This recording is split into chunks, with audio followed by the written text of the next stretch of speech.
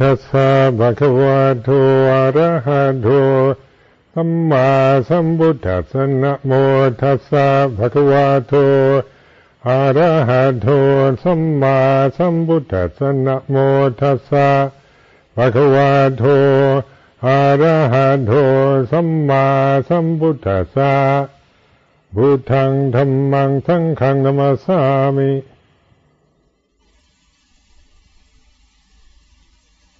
Since Ruki offered the dana this morning to the Sangha, is in memory of her mother and her mother-in-law and Sister Upala, it's a significant subject on death, because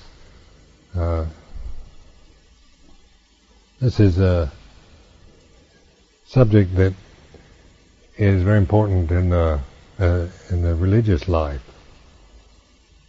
And sometimes people don't realize the connection of death with the immortal or ultimate. Death is sometimes seen one politely ignores the subject or is frightened of it. It's frightening. It can be terrifying. Represents something that we're all going to experience. We all are going to die. So, and especially when people like our parents die, then that is say people that die that we are close to, our loved ones, parents, grandparents, and people we know. Not to mention people we don't know. This perception of death can be very disturbing. There's a noise and confusion. You don't expect to kind of make it nicer. Talk about it in terms of making it more kind of sentimental, and like when my mother died, then the priest would say, well, now she's happier up in heaven with the Lord, and made it all sound very nice. And one wasn't begrudging her that experience, but it wasn't really dealing with. It was just a kind of sentiment that the priest was spewing forth. He didn't know what happened to my mother. And they weren't investigating the subject of death. They were just trying to get the funeral over with without too much emotion or morbidity or anything other than just trying to get through it, pacify people. Where Buddhist funerals are much more realistic and practical, because death is a subject that is very important to Buddhism, to the Buddhist teaching. And the reflection we chanted this morning of, I am of the nature to die, I am of the nature to age, I am of the nature to sicken. And he's bringing this is mindful reflection, this is bringing into our consciousness the way it is. This isn't a kind of clinging to morbid things and wallowing in a negativity. Mindfulness is our ability to bring into our consciousness the way things are. Like to be mindful means you're saying, yes, the bell is here, the clock is here, you're aware of, you're bringing into your mind the way it is, how you're feeling, you're aware of how you're feeling. If you're feeling sick at your stomach, or you're feeling upset, or you're feeling tired, or you're feeling happy, or whatever, mindfulness is acknowledging that, noting it. It's bringing the moment into consciousness, the way it is. Because so much of our life is spent in the realm that is not mindful at all. It's all kind of worried or obsessed with this, or angry about that, or trying to plan the future, or live in a fantasy world, a totally kind of false and deluded world that many people, choose to live in. But mindfulness, notice how in Buddhist meditation, mindfulness is called the path to the deathless. Appamado amattapadang is one of my most commonly quoted phrases from the Dhammapada. And mindfulness is the path to the deathless. So we're developing mindfulness about the way things are, the posture of the body, the breathing of the body. These are the ordinary things that are going on now. So you're grounding yourself in the present when you're going to your breath, to the posture, to the body, to the mood you're in, to the mental state you're in. Not an analysis of it. It's merely a recognition. How do you feel? Bright and happy, or do you feel sad, or do you feel angry, or do you feel uncertain, insecure, whatever? Maybe there's no word to describe how you're actually feeling, but at least you can be aware of it as a feeling. The mood of the moment is this way. Or the feeling of the body, whether you're feeling good, strong and vigorous, or sickly, or whatever, or whatever. It's just to bring into your mind the way it is. So death is something that's going to happen to us. We know this.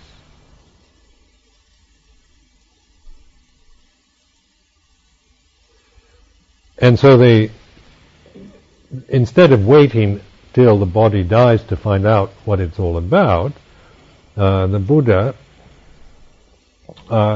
uses this subject of death by developing awareness around impermanence, the impermanent state of the conditioned realm.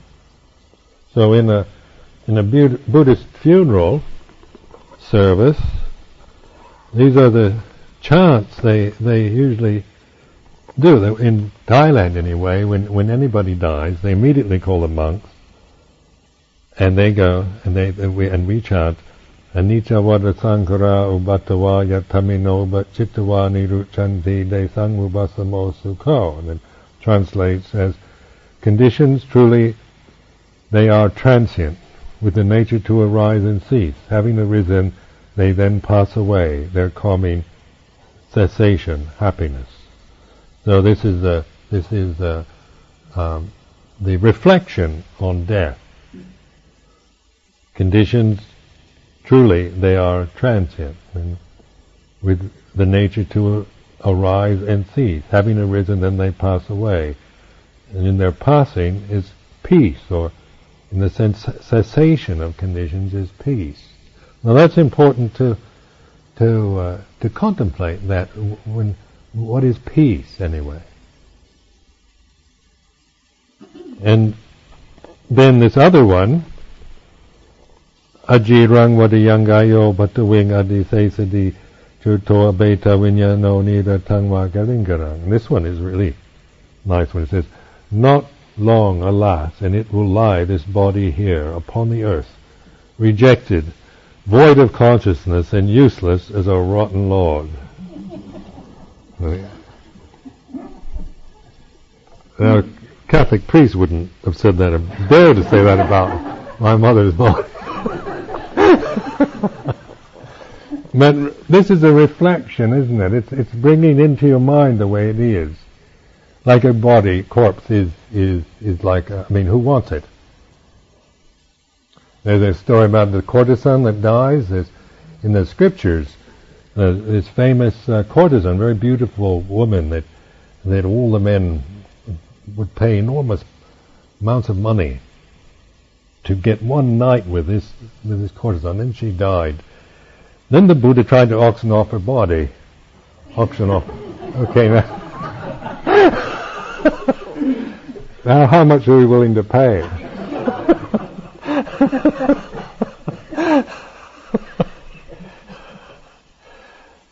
So like useless as a rotten log, void of consciousness, rejected. And this is a reflection. This isn't a condemnation. Or notice what reflection is, and mindfulness is. It's helping you to look at it for what it really is, not just kind of make it nice for you, make you feel better, but to bring your attention to the way things are. And so and this is what the Dhamma teachings are for, like the Four Noble Truths and all that. They're teachings pointing at the way things are. They're not trying to tell you how it is. They're not like descriptions that you memorize and then kind of believe in, but they're reflective teachings. They're to be taken and to be contemplated and to be applied to actual experience. So this death then is interesting to see as there's another verse in the Sutta Nipata called it goes, there is an island which you cannot go beyond. It is a place of nothingness. It is a place of non-possession and of non-attachment. It is the total end of death and decay, and this is why I call it Nibbana. The total end of death and decay. And so in this case the island is a symbol, isn't it, for, because each one of us is an island, really, and practically speaking, we're in the sea of consciousness. Each one of us is a separate entity living our lives alone as a separate entity. And then this is just the way it is, what it means to be born in a conscious as a human being in a conscious form. Each one of us is alone for this lifetime, completely alone. You are just objects to my consciousness in actual speaking, in the reality of it. That's why when we're always trying to get hold of people and to make us to get rid of our loneliness, it never works, does it? We use each other to get away from this loneliness. So we're always looking for somebody to kind of keep me company, I can kind of,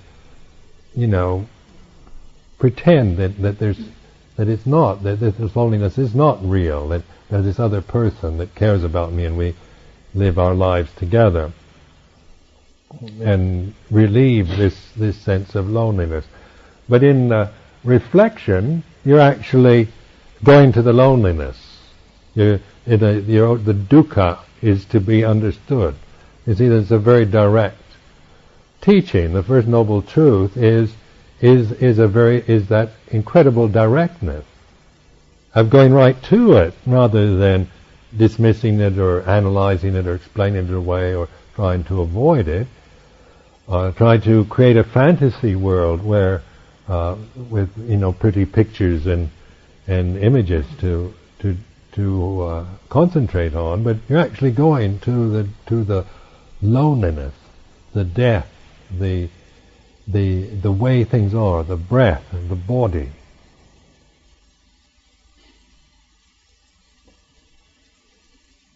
So death, the total end of death and decay, and this is why I call it Nibbana. So this contemplate your own existence right now.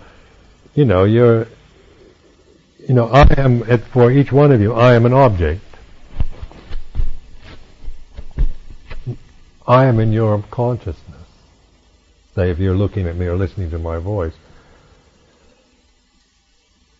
But that's all. I'm like a perception or a sound or something in your consciousness.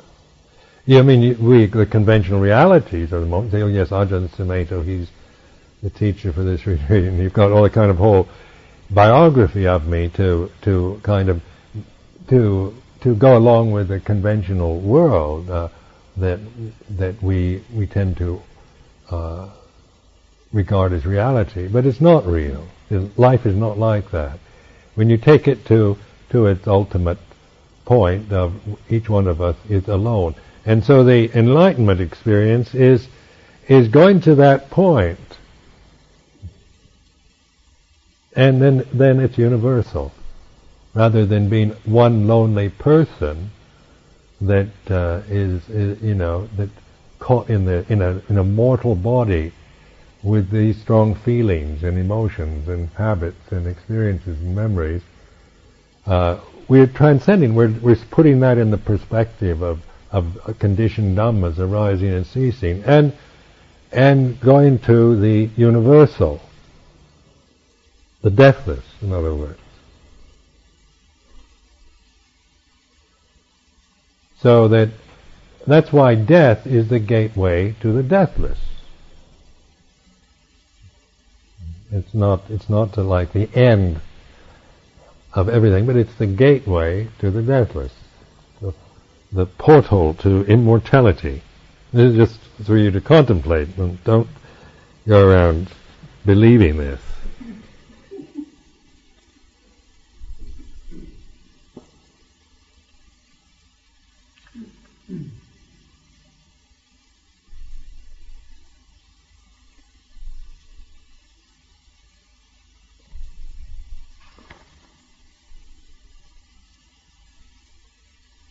See, this is about a monk, but they're using the monk as a kind of universal archetype for a religious seeker. So it says, the monk is fascinated by the ultimate. His or her life is geared toward it, and it is the only thing that really counts. But this ultimate has a gate, and this entrance to the ultimate is what concentrates all our efforts and energies. To have the Four Noble Truths ever before our eyes, to constantly recall the caducity of all things, to meditate on death day in and day out, to see every event in our lives under the perspective of death, not to be affected by anything that passes away or has no immediate bearing on the ultimate goal of life, or nothing to do with the gate conducive to that goal, to conserve equanimity and serenity in the face of world calamities and social upheavals, because they do not belong to the ultimate level, to be free and prepared to face ultimate reality. There and many similar injunctions are well-known features of monkhood. Death and ultimate reality are the facts of human consciousness, but the monk has a psychological relationship to the ultimate and ontologizes the gate. So I mean, this means like bringing this death, this subject of death, as something to contemplate and meditate on, and to see in your mind as the ending of conditions. Now, when you contemplate that, like watching, as say you have sustained mindfulness, you're aware of the ending of things in your mind, like something you're grasping. You become somebody that's maybe thinking about something, or worried about something, or angry about something, or obsession with something, and you go through these different kinds of indulging in these thoughts and then trying to stop them and get rid of them. But no matter how much you try to just follow and analyze and get caught up in these thoughts, or no matter how hard you try to destroy this and ignore it or repress it, it seems to perpetuate itself until you let go of it. And then it ceases. And then that's like it dies. That particular condition dies in your mind. It's like it ends. And the ending is then peace, isn't it? One feels this peacefulness. When you really let something go, the result is peace, not kind of blank, void oblivion. Now this is what you can test out, and what Buddhist meditation is all about, really, is to put these teachings to the test within the mind itself.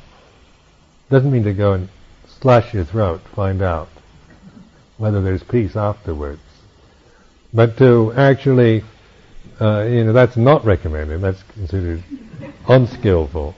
But because one can do it on the psychological level and the ontological.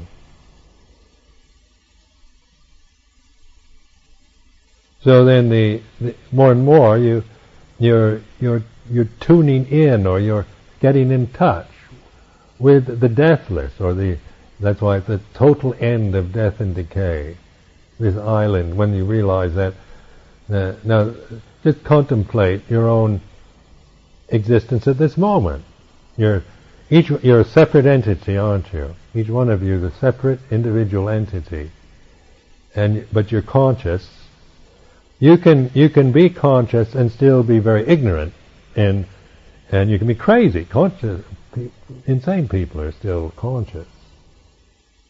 But so consciousness is the result of birth. So that means but in this human state we're in this human form, we can inform consciousness. We can be mindful, in other words. This is what the Buddhist teachings about the dukkha, the arising, the cessation, and the path, realizing immortality, are the Four Noble Truths. And this is informing your conscious experience about the way it is. And it's using not kind of on a kind of theoretical macrocosmic level, but on just the ordinariness of conscious experience.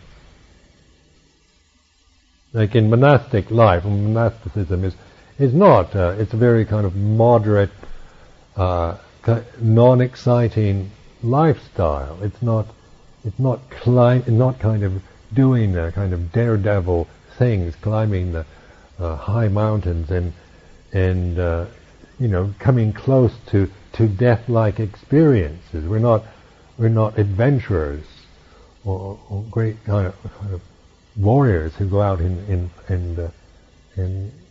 seek extreme kind of death-defying experiences. But isn't it, the monastic life is based around very just getting up in the morning and putting on your robes, chanting in the monotone, and living in usually fairly, we're not encouraged to go and live in dangerous places. So that the realization then comes not through courting danger in that, but in being able to generate that kind of intelligent awareness with the ordinariness of life. That's why in a retreat like this, it's what are you doing here? Sitting, standing, walking, lying down, eating, breathing. None of you here are really into kind of, being great personality plus types, are you? Don't give you a chance to show off and to make yourself into somebody, fascinating person. We don't care whether you have a PhD or not, or whether you work in a factory, or you're president of the United States. We don't care about those things.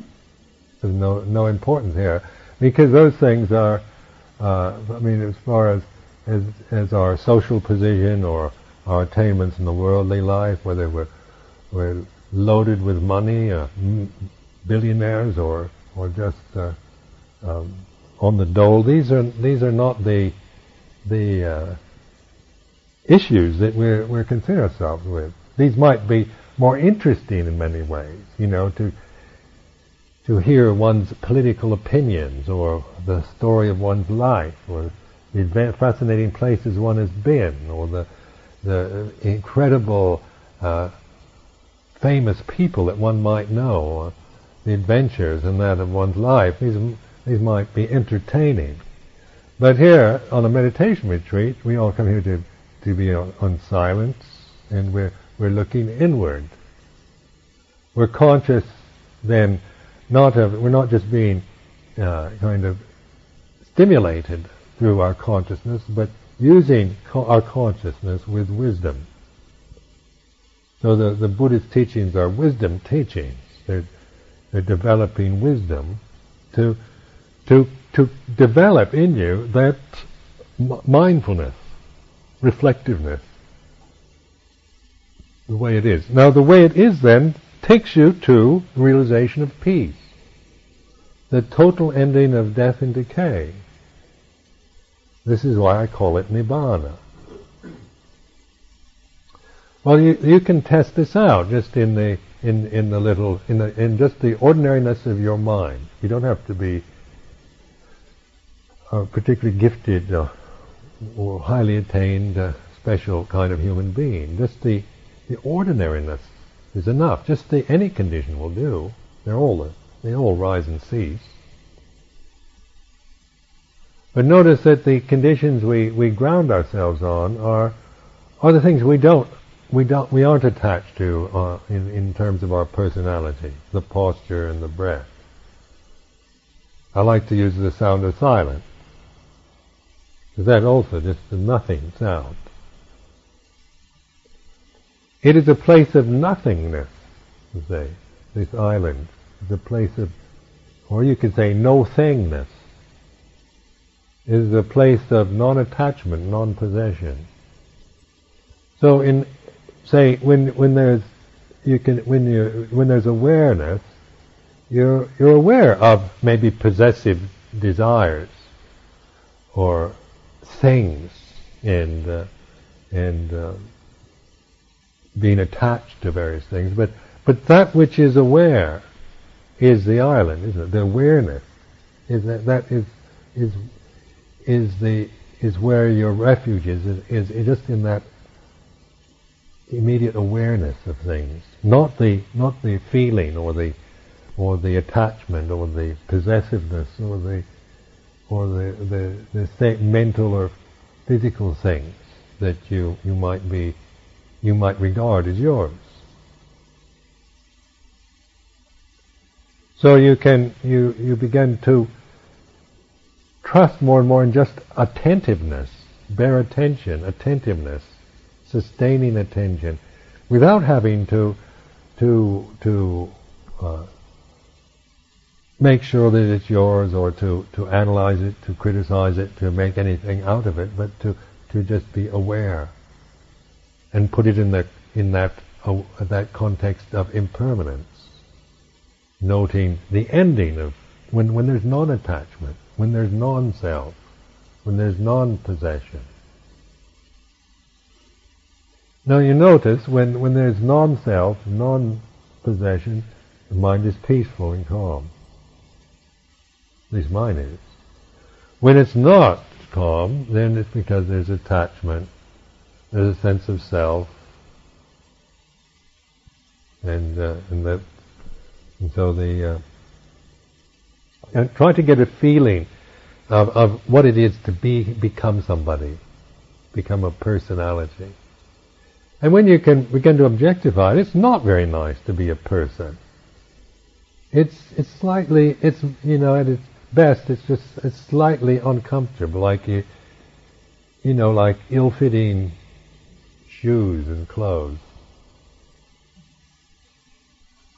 You just, even at its best, being somebody, being a personality, and when you see it as an object, this I say is for you to reflect upon. Being a person is a personality, being anything, and holding to that identity. There's always this sense of being ill at ease with it. So you can begin to note that sense of being ill at ease, or something not quite right, or something's wrong. And it goes into even, the more stronger, the more angry or spiteful or horrible you become, then it gets, it's hell. Because, one is just caught into just being angry and jealous and frightened, and then it's, so a hell realm. It's a very miserable state to be in. But then the reflection on it as an object, just that attentiveness as you trust more in just being aware of it, willing to feel it, willing to understand it, to stand under it, to let it be what it is, to let it be in your consciousness, to be willing to feel it, but not to attach to it, and then it ceases. So you can't do this path just on the theory of the Four Noble Truths. It doesn't work. You won't be liberated through just believing in the theory, or just trying to get rid of things that you think are bad. That doesn't work. That's not letting go. It's willing to take on whatever it is, understanding it in the insight into the Noble Truth is standing under it, taking it, feeling the pain, feeling the misery, feeling the loneliness, willing to totally accept this feeling.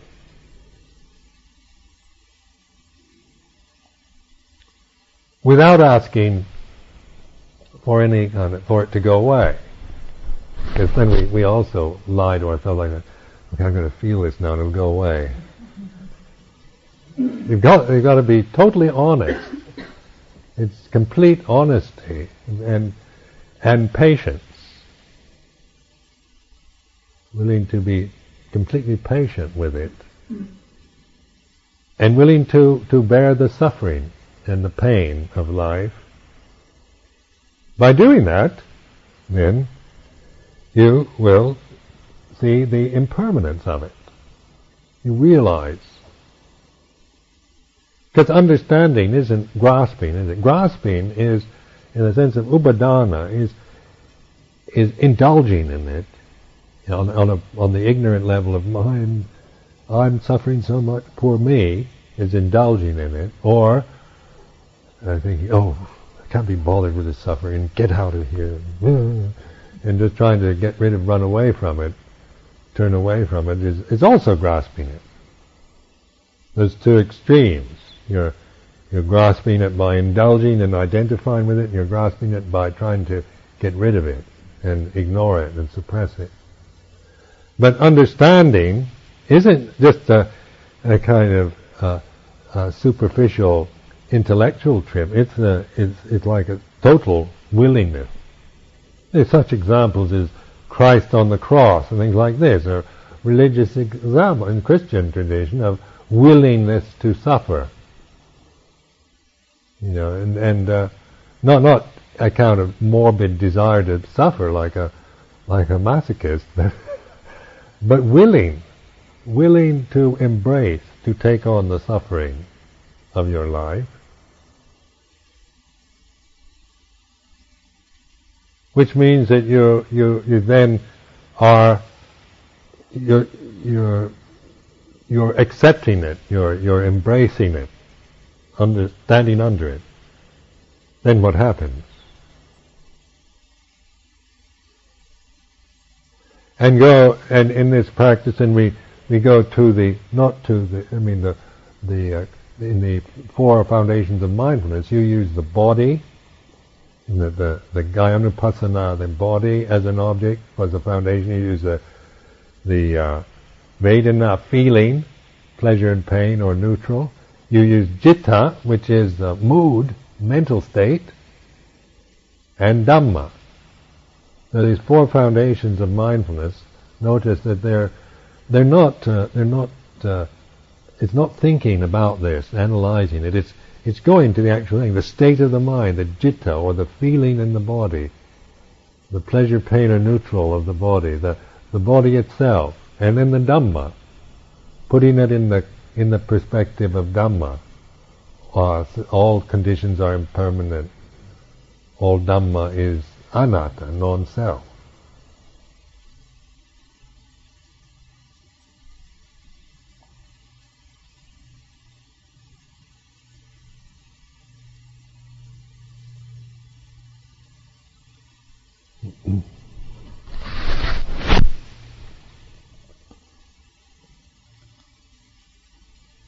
see, now here's another one.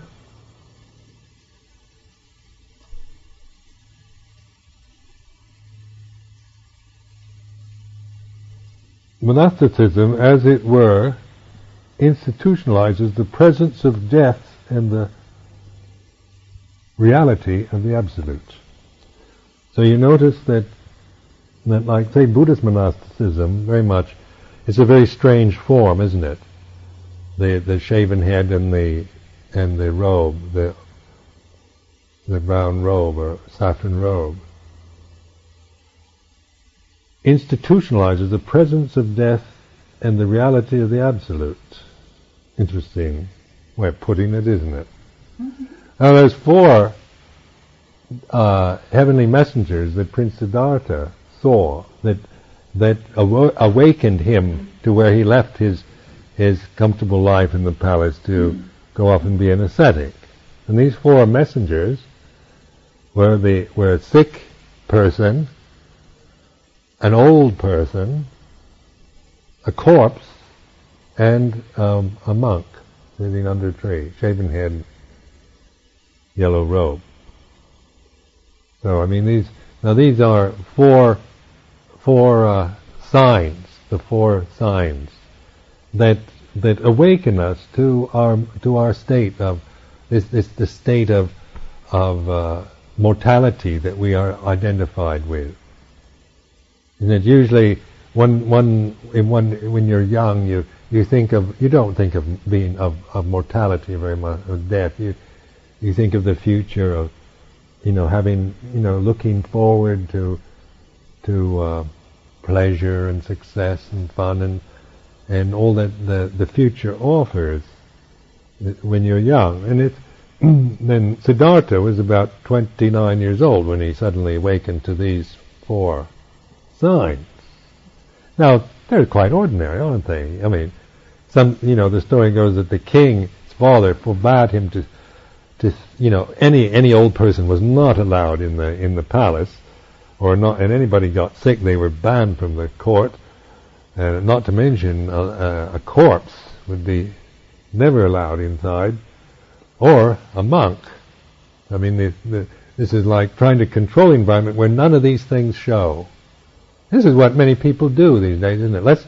Let's create a kind of realm, Prince Siddhartha realm, where everybody looks beautiful pictures of men, women, all looking healthy, happy, and corpses and monks and sickness, they're totally banned, and we live this life just on the pleasures, the wonderful food, the sense pleasures, the delights of the sense realm.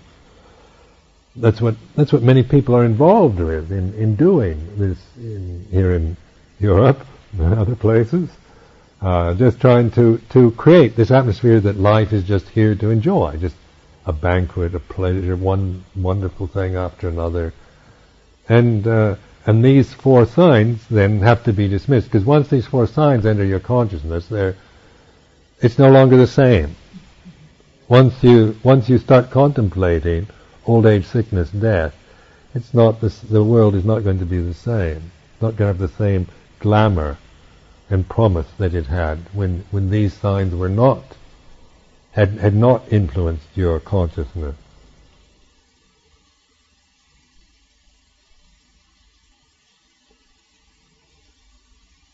The monastery is an institution where death is present and the ultimate constantly remembered.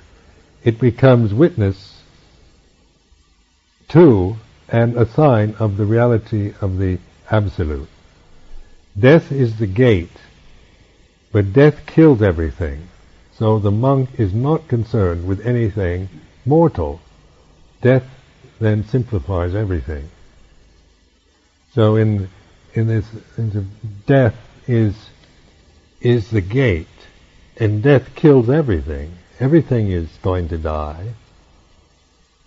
So the monk is not concerned with anything mortal, and that's why they say the ideal monk or the bhikkhu aware of the idea of the four requisites, just the basic necessities for survival. And then the whole aim of the goal is the realization of Nibbana, the deathless. So that the mind is always aimed at the deathless. I mean, the goal, when you ordain as a bhikkhu or a siladhara, they aim, the intention is to realize Nibbana. It's not to just become a monk or a nun or have a position in the world or anything like that. At least it shouldn't be. Its whole thrust and value lies in like the shaven head, the robes, the alms, with everything, every kind of personal attachment is gotten at in some way in this life. All your attachments, to your family, to your position, to your talents, to all these things, is something this life will keep hacking away at it, because it's the aim is the realization of deathless, rather than just trying to create a false world around the death-bound condition. Because this is a mortal realm we're living in. This is death, a realm. This isn't life. This is a death realm.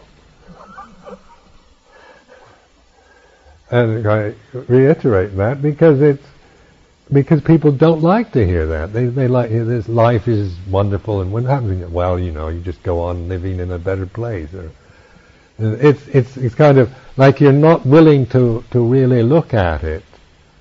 And because the impact of it is important. It's important to be frightened, and to be terrified, and to have your whole world of illusory world upset and attacked, so that something in you will come forth in that. Something will rally in you. Wisdom will suddenly be the only thing you're interested in using. Your whole aim, purpose in life then is this realization of ultimate reality. When somebody dies, then, that we know, it's like when your mother dies. That is a very powerful experience, because you only have one mother. Nobody else has that same relationship. I mean, you can have kind of surrogate mothers and adopted mothers and stepmothers, but it's not the same, not quite the same. Because it's that perception came out of the womb of that person. That person's dead, and our whole life has been spent assuming that person is alive. And there's so much, the way one can take for granted one's relationship with one's parents or children, the way we have so many underlying assumptions and attitudes, and relationships with family, with relatives, can be sometimes the least useful to us, because oftentimes we learn more from other people, total strangers, than we do from our parents or our children, because we tend to get fixed in roles and attitudes and reactions to each other.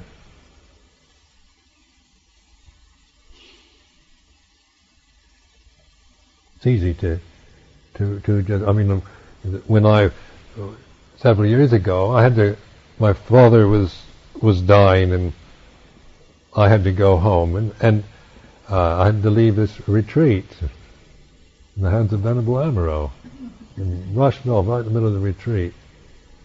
My mother was dying, and so they thought she was anyway, and so I spent the following 3 weeks, she didn't die at that time, but I spent living with my parents in their little cottage,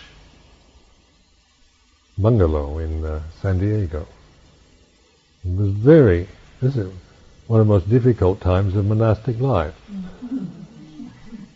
Because I had not lived with them since I was about 17 years old. And I could see how they, once I started living with them, how the relationship started going back to that. Not intentionally.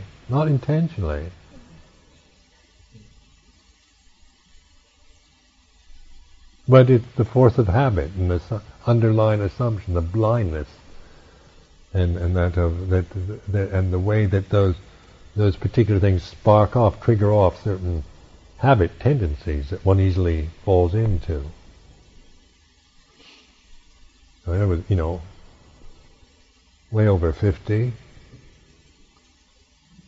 Still my mother's little baby. I wasn't avid of a monastery or anything like that. Ajahn Sumedho.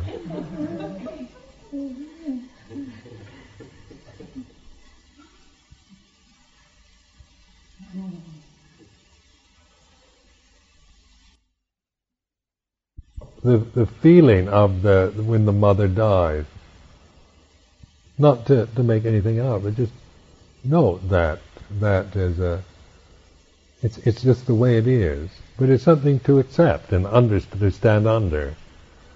Sometimes we tend to not really come to terms with death very well in the Western world, especially.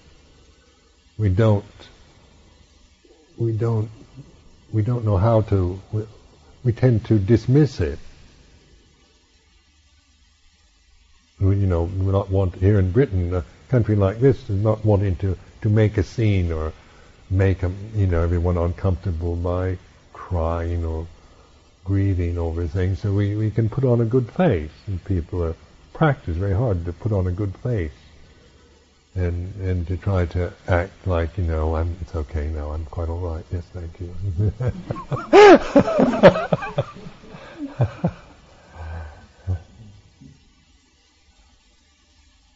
Where it's so because of that,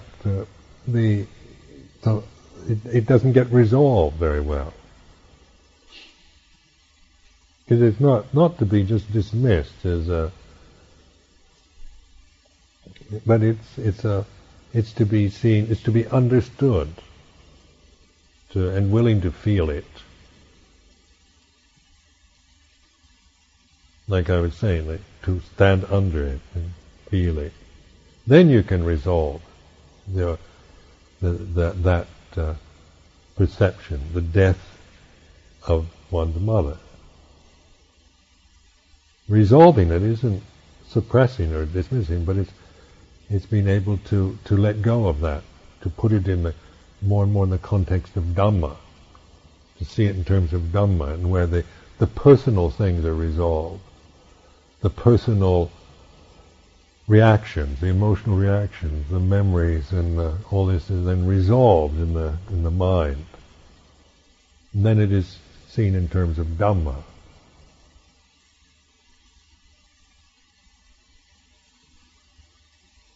So then that result is peace. But don't go around trying to do it to get peaceful. It's willing to bear misery forever. Don't ask for any shortcuts, any special privileges.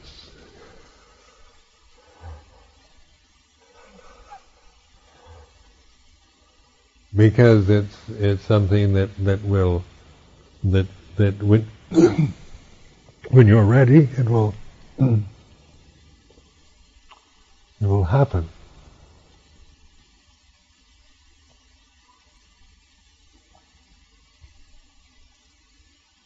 Sometimes in Buddhism they tend to talk about Nibbana and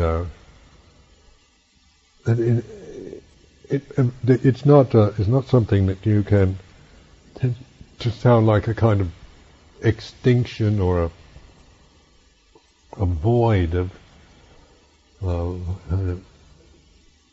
vacuum. In the conditioned realm can be seen in terms of delusion and temptation. And with our Jewish and Christian background, it's easy to kind of read into the Buddhist words Christian and Jewish kind of attitudes,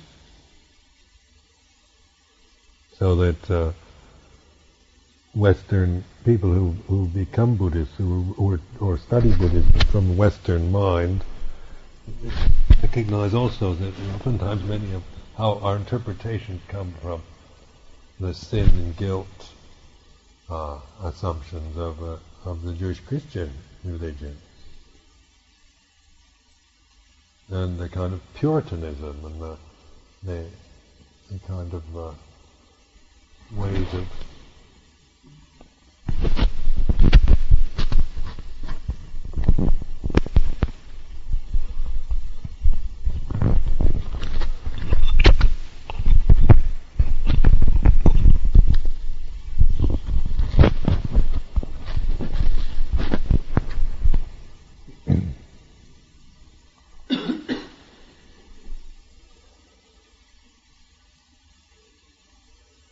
So ask yourself, if immortality is here now, what is it?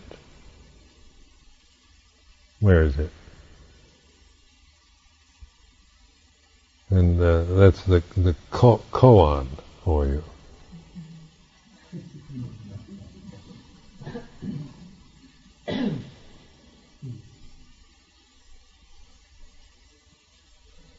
Because it can't be something separate, can it? Logically, you can't think of it as, it's something out there. So it's imminent, isn't it? It's imminent, it's now. And mindfulness is the path, is the way to that. And the ending of things, letting things go in your mind more and more, as you let go, as you release, you relax, letting go, relaxation, that peace, that sense of peace, of being at ease. There's nobody. When there's mindfulness, you're not anybody. You have to be heedless to become somebody. Heedlessness is like going in the force of habit, like just I'm this way and she's that way, and that's the convention of our conditioning. It's so easy to believe it, to get caught into it, because it's what we're used to. We're used to being somebody, to being a personality, and being all kinds of things. And of course it changes, and we assume that we're the same person all the time. But when you start looking at it, watching the process, you realize you're continuously changing. You're not the same person for 2 seconds. As far as personality goes. And that's why we like to have perception. Tell me what I am. Go to the psychiatrist, the psychoanalyst, and tell me what I am. Have somebody tell you. You're a schizophrenic. Oh.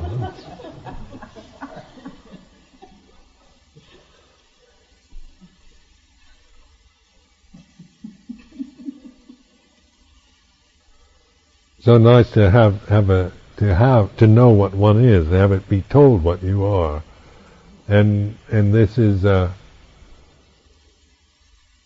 because we don't know who we are, and what we think we are is not what we are. So it's very confusing. And so the Buddha, in his way of teaching, said, don't try to find out what you are, just realize what you're not. And so we think, rupang anicchang, form is not self. Vedana anicca, feeling is not self. Sanya anicca, perception is not self. Sankhara anicca, thinking is not self. Viññānaṃ aniccaṃ, consciousness is not self. Don't believe it, investigate it. Find out. If you can find yourself in anything, or going back to the metaphor of the island, you can't get beyond it. So you can't see yourself, you can't know yourself as an object. So in mindfulness, then it's being aware before the consciousness starts getting overwhelmed with the forms and conditions. It's that attentive awareness, watching, listening, alertness, and the reflection, using your ability to reflect, your intuitive mind, and contemplate this, the changingness, the emptiness of conditionality, like the corpse being just like a rotten log, rather than saying, it's my mother, it's my lover. Suddenly it's just like a rotten log. When you see a rotten log, of course, you don't think of it as your mother. And things that are rotten, but yet we can feel mother is rotting. The way the mind will associate that rather than seeing it as merely it's an empty thing, and we might empower it with our emotional reactions to it. But on further reflection, we see it's merely just the natural state of something that was born, now has died, and is in the process of decay. And if we really understand that, then the result is a sense of being at peace with it, not being repelled or averse. The natural processes are not repulsive, they're not depressing. Nature itself, the natural laws, Dhamma, is not depressing. Depression comes, what's depressing is our ignorance, our ego, our wrong views about everything. That takes us to depression. Death is not depressing. But thinking I'm going to die is depressing. If you think I don't want to die, I want to stay young, and then we see our reflection in the mirror, and, I'm getting old, that's depressing. Having losing our £1 million is depressing. But if we lose £1 million and we see it merely as just perception in the mind, arising, ceasing, then it takes us to peace.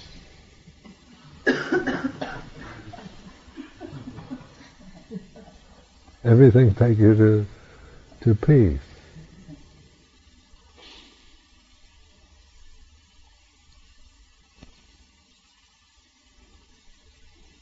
So anyway, do you have any questions on or about this subject or any other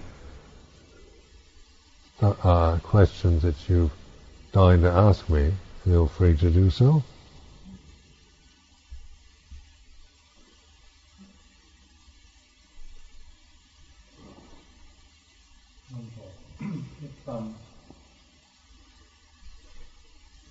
Samadhi is kindness and intellect. To watch out, to do exactly nicely, or backward flow. Is that what Well, let's say that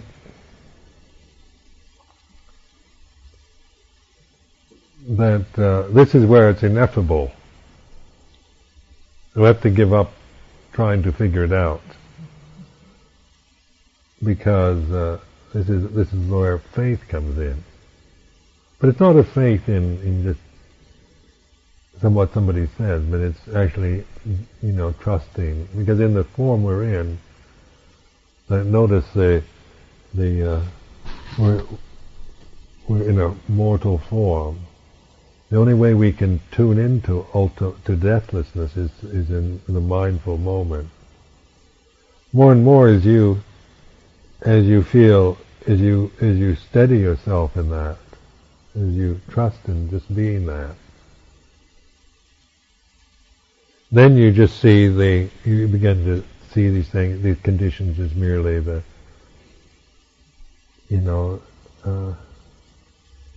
the changing process. It's not, they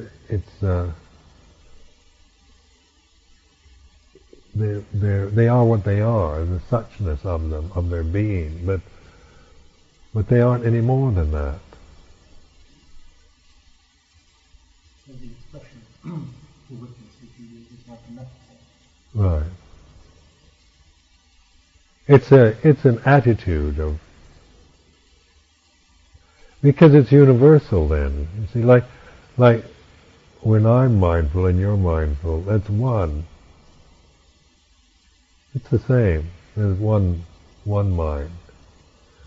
When we become two, it's when you and I start thinking of ourselves as I'm Nick and I'm Sumedho and things like this, and then we become people, separate. That's why in silence is unifying.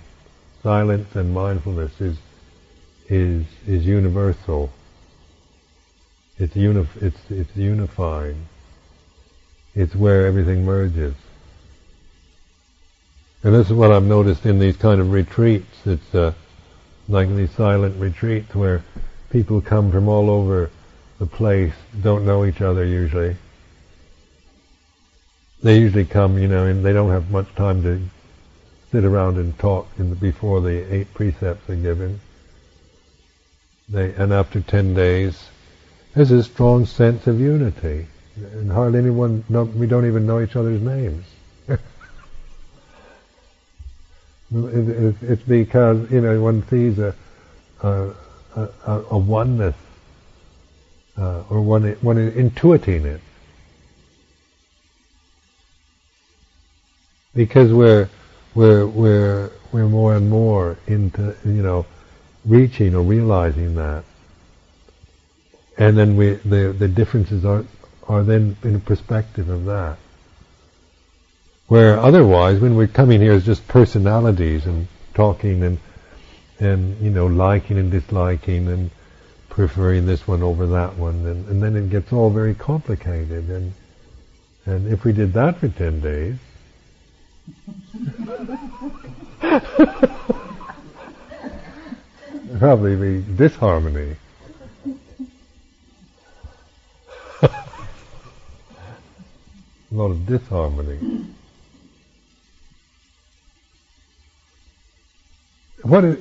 Contemplate just liking and disliking things. That mental state. Like I like to just things that I like or dislike. I like to kind of just watch the feeling, the mood of the mind, and the perception of I like or I don't like. And it's not very nice feeling to like or dislike things. But even liking things makes you. It's not very satisfying to like things. If that's what your main emphasis on life is to like things or to have what you like, it's going to be very. It's still going to feel very. It's going to be very disappointing. Because it's in that transcendence of like and dislike that there's peace. And that's what we all aspire to, really, in this human form. At least that's what I assume. And give anyone the benefit of any doubt I might have.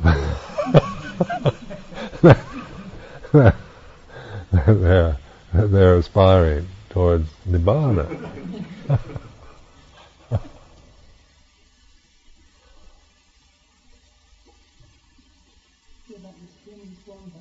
When the chanting, we've been talking about these 4 pairs of 8 kinds of noble feeling.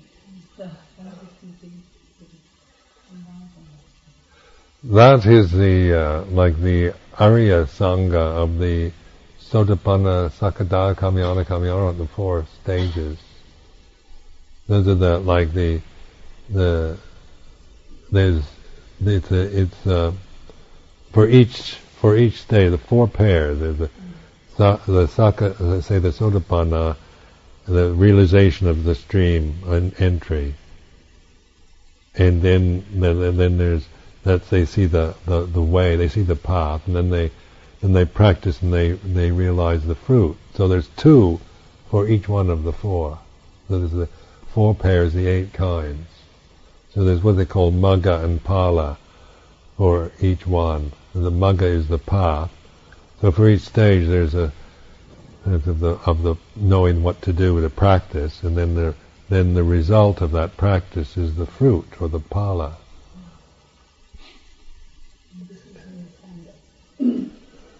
Well, this is pointing to, I mean, this is the Arya Sangha, Noble Sangha.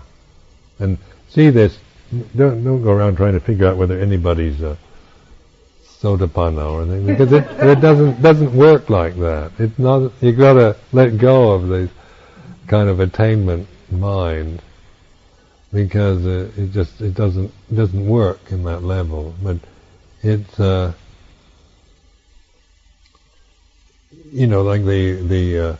it's dealing with the 10 fetters, and the first 3 fetters are seen through and relinquished by the stream enterer, the Sotapanna. So that's where the mind is seen through the doubting function of the mind, where the mind goes into caught in doubt about practice and the path and Buddhism and teachers and oneself and this, and that's one reason why in doubt is such an important thing to understand, because it's especially like in a country like this where people are so well educated, they think a lot, then their mind will always get caught into doubt. Doubting is one of the biggest sources of suffering for people. Or then there's the Sakkaya Ditthi, the self-personality view is seen through, and the attachment to forms and conventions as a way of purification or salvation. So those are 3 fetters that once those are relinquished or seen through, then that's a stream entry, or you know the path, you know how to practice. Then you practice, and then this is how the Buddha, the Buddha's teaching is, and then you reflect on it, and you see the result. So you keep practicing. You have the insight, say, into the path, and then you practice that, and then you see the result of it. Which means that then the next 2 stages, the Sakadagami, Anagamis, are lessening of greed and hatred, to where those powerful, lustful tendencies in anger and hatred diminish, fade out.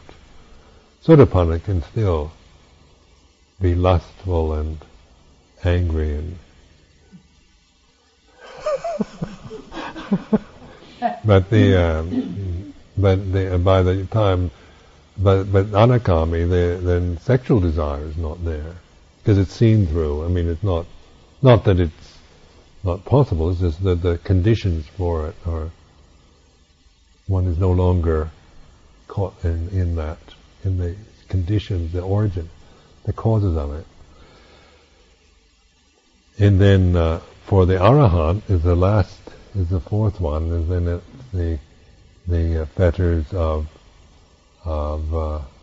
conceit, which is not personality view, and the conceit and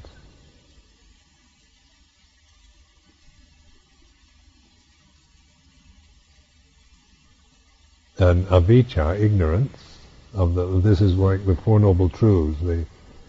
There's one more. But what is it? Restlessness. Yeah, restlessness. And avijja is ignorance of the Four Noble Truths. So the Arahant is that ability to see and comprehend the Four Noble Truths.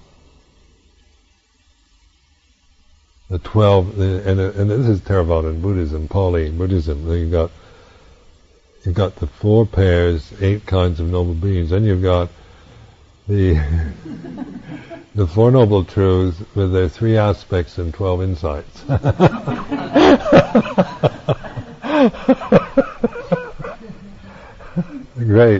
Great convention.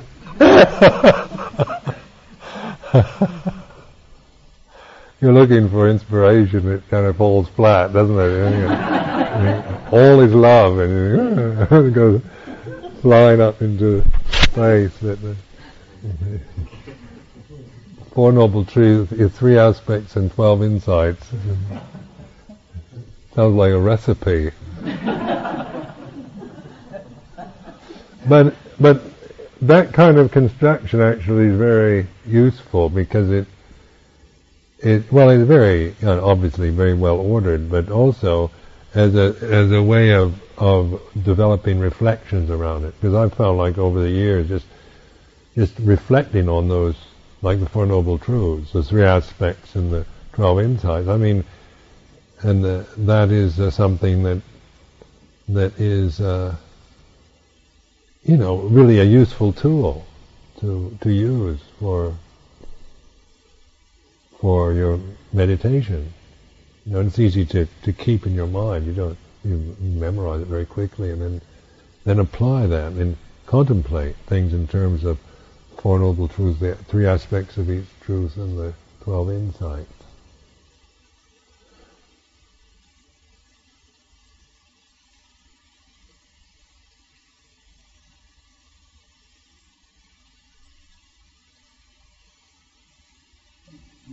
I have another question on this in the back of my mind. When we're chanting the praises of the Sangha, it says that they're worthy of gift, hospitality, offering, and respect. I wonder what the difference between gift and an offering is. Just keep going for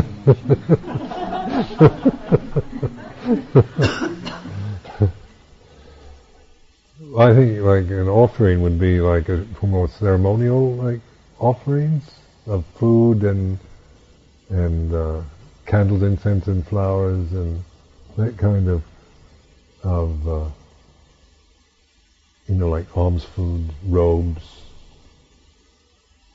Basically, then gifts would be more, maybe more, like a computer or.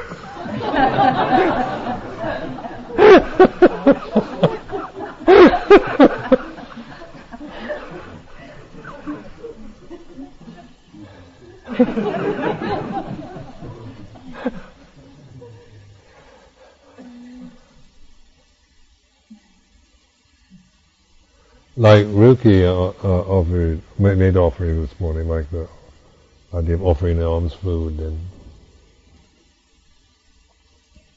the robes, traditional robes, offering of robes, medicines,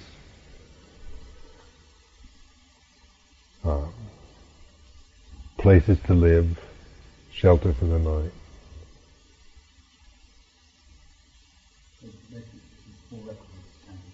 Right, and things like necessities. Then gifts would be more maybe like books or things that monks and nuns might need or use for, like I mean, even a computer is, people offer, give computers as a gift because it helps to to do the newsletter. I don't think the monks and nuns particularly want them personally. They probably would like to not have them personally, but a lot of them, gifts are given to the Sangha for, not particularly for the individual monk or nun, but for, to do something for the society or...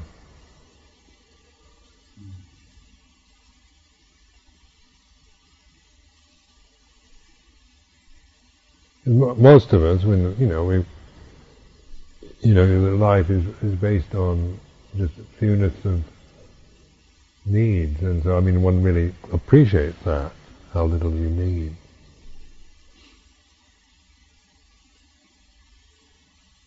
But then in a materialist society like this one, we get a lot of gifts.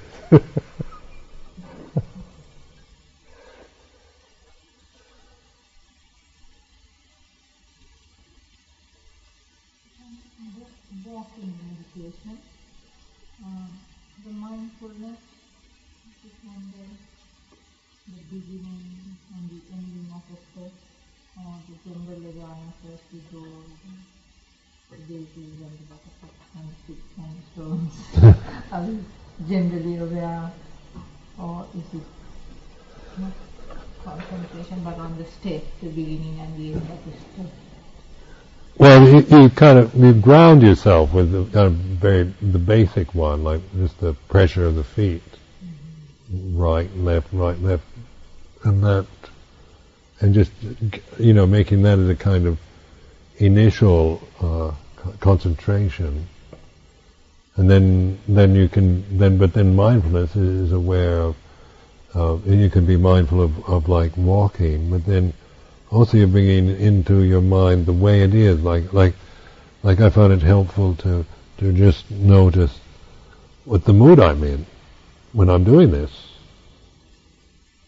Because sometimes, you don't feel like doing it, but you feel you should, if there's any kind of resistance. Or just to notice. And, whether you're feeling kind of confused or distracted or concentrated, just to note, be mindful of it. And then to use the kind of walking, each step is a kind of focus. I contemplate, like during this hour I will exist between this point and that point, just to clarify in my consciousness that for this, to like a resolution to just be in this particular linear path for an hour. And then I can feel if I feel like I want to leave it or that I've already kind of established my intention. Where if I'm, I find if I don't do that, then I tend to, it's easy to just kind of follow an impulse. Where this helps to check that the impulsiveness.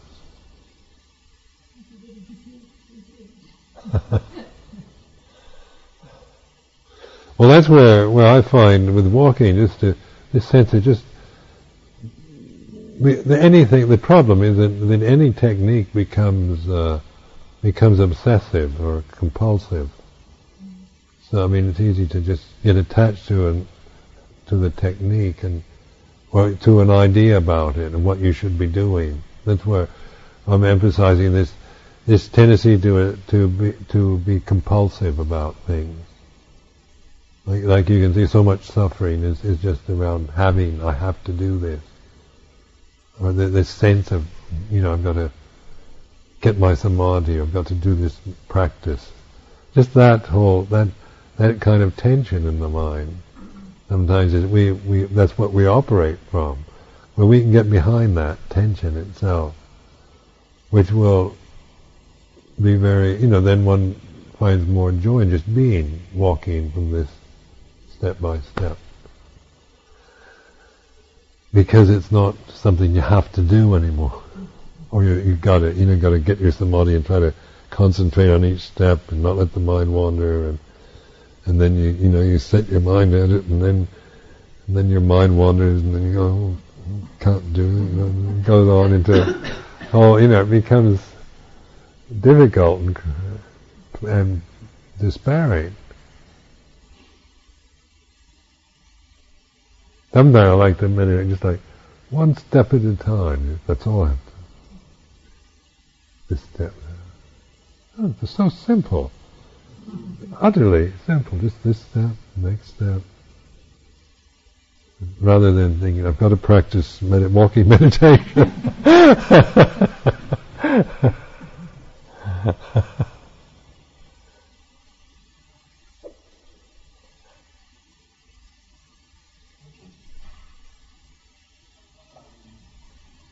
Having Char would always, if you find a good charnel ground or a forest with tigers in, you'd always get off there with meditation.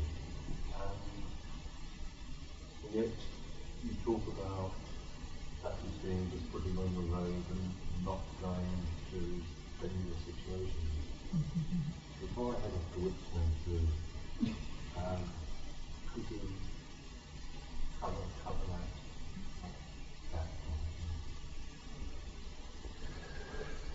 Well,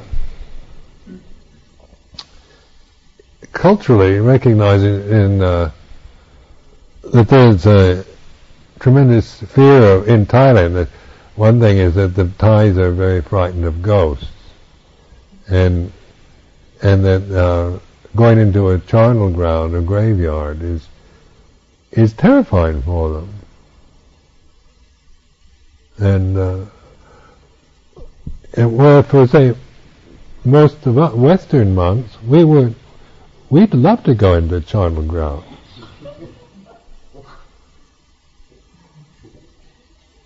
And I mean, because we don't, like I've never been frightened of ghosts.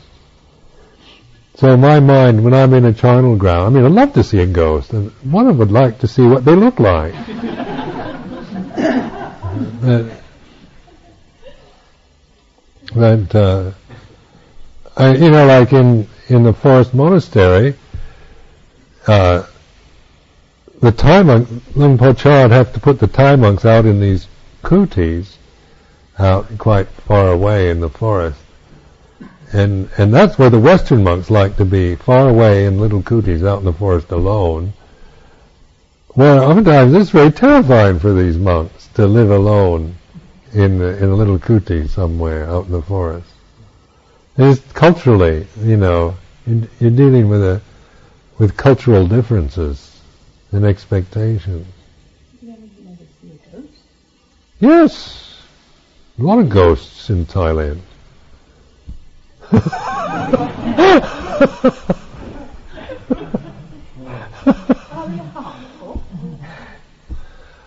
No, living people are much more harmful. I'm more frightened of living people. They're the ones that can really harm you. Why are you frightened of them if they don't do any harm? Because they scare you, and they're the unknown, isn't it?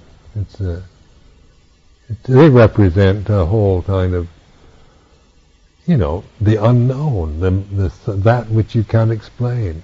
Like a living human being you can explain, but a ghost, it just pops out of nowhere, and you don't know what it is and what it'll do. Frightening. Ghosts are, and they are. I've felt things, odd things like that. Whether you call it a ghost or what, it's rather frightening, unexplained experiences. So it's just how what terms you want to describe it. But when you're in a culture where very much the ghost is very much it starts from babyhood when they're told the ghost stories. So it's pretty. It's a common fear. It's not just like the village people. And Bangkok people have it the same. Do you see them in the West? And come over here, do they all frightened ghosts to be in them? Yes. And you see them, English guys. Well, I've not met any who've seen English ones.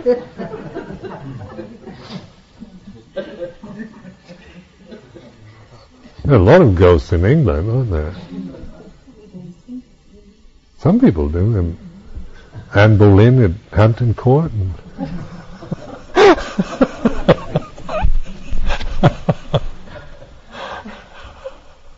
Chalcross said there was a ghost in her house, a weeping ghost, probably picture made or something, and actually sounded people went along with the ceremony, not to get rid of the ghost, but to make it happy. And it never cried again. So That's a happy ending.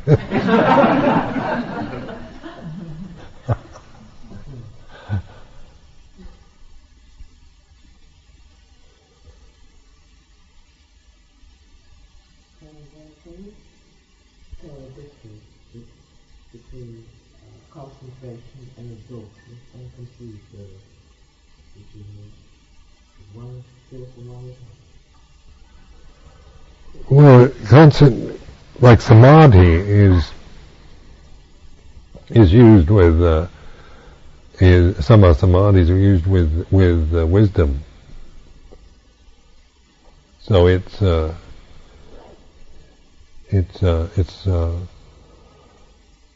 based on intelligence and wisdom, where absorptions can be just through attachments through ignorance. So people can get powers through absorptions, but evil powers or whatever. But with samadhi is always skillful. It's interesting. The root of it is like the DHI, which is bodhi or buddhi and samadhi, and the Sanskrit word for jhana is DHI or DHY, and that DHI means intelligent reflection. So you have samadhi, bodhi, buddhi, jhana. These are all done with skill. These are from wisdom and intelligence. Where say black magic and all that done out of avijja, out of ignorance. So that you can absorb into different energies, different things, through grasping them and believing and fixing them in your consciousness.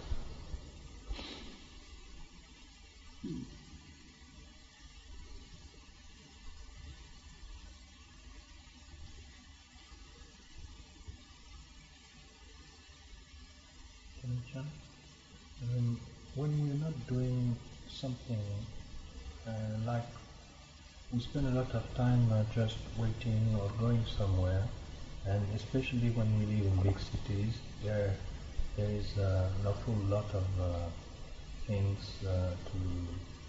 to catch our attention. So when we are just waiting or going somewhere, where do you think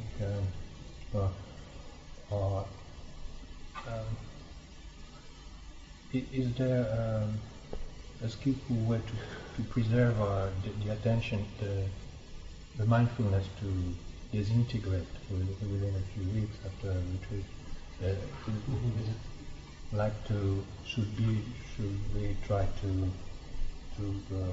be mindful of the breathing as often as possible, or the posture? Well, to integrate it into daily life is very important. That's where you need to to like have it like on a retreat like this where it is so kind of special and organized. So you get more confident in, say, referring to the body or the breath or the silence, where you see that as something to develop and to integrate. But I mean, here you can get more or less sustained concentration easier. But if you go back to big city.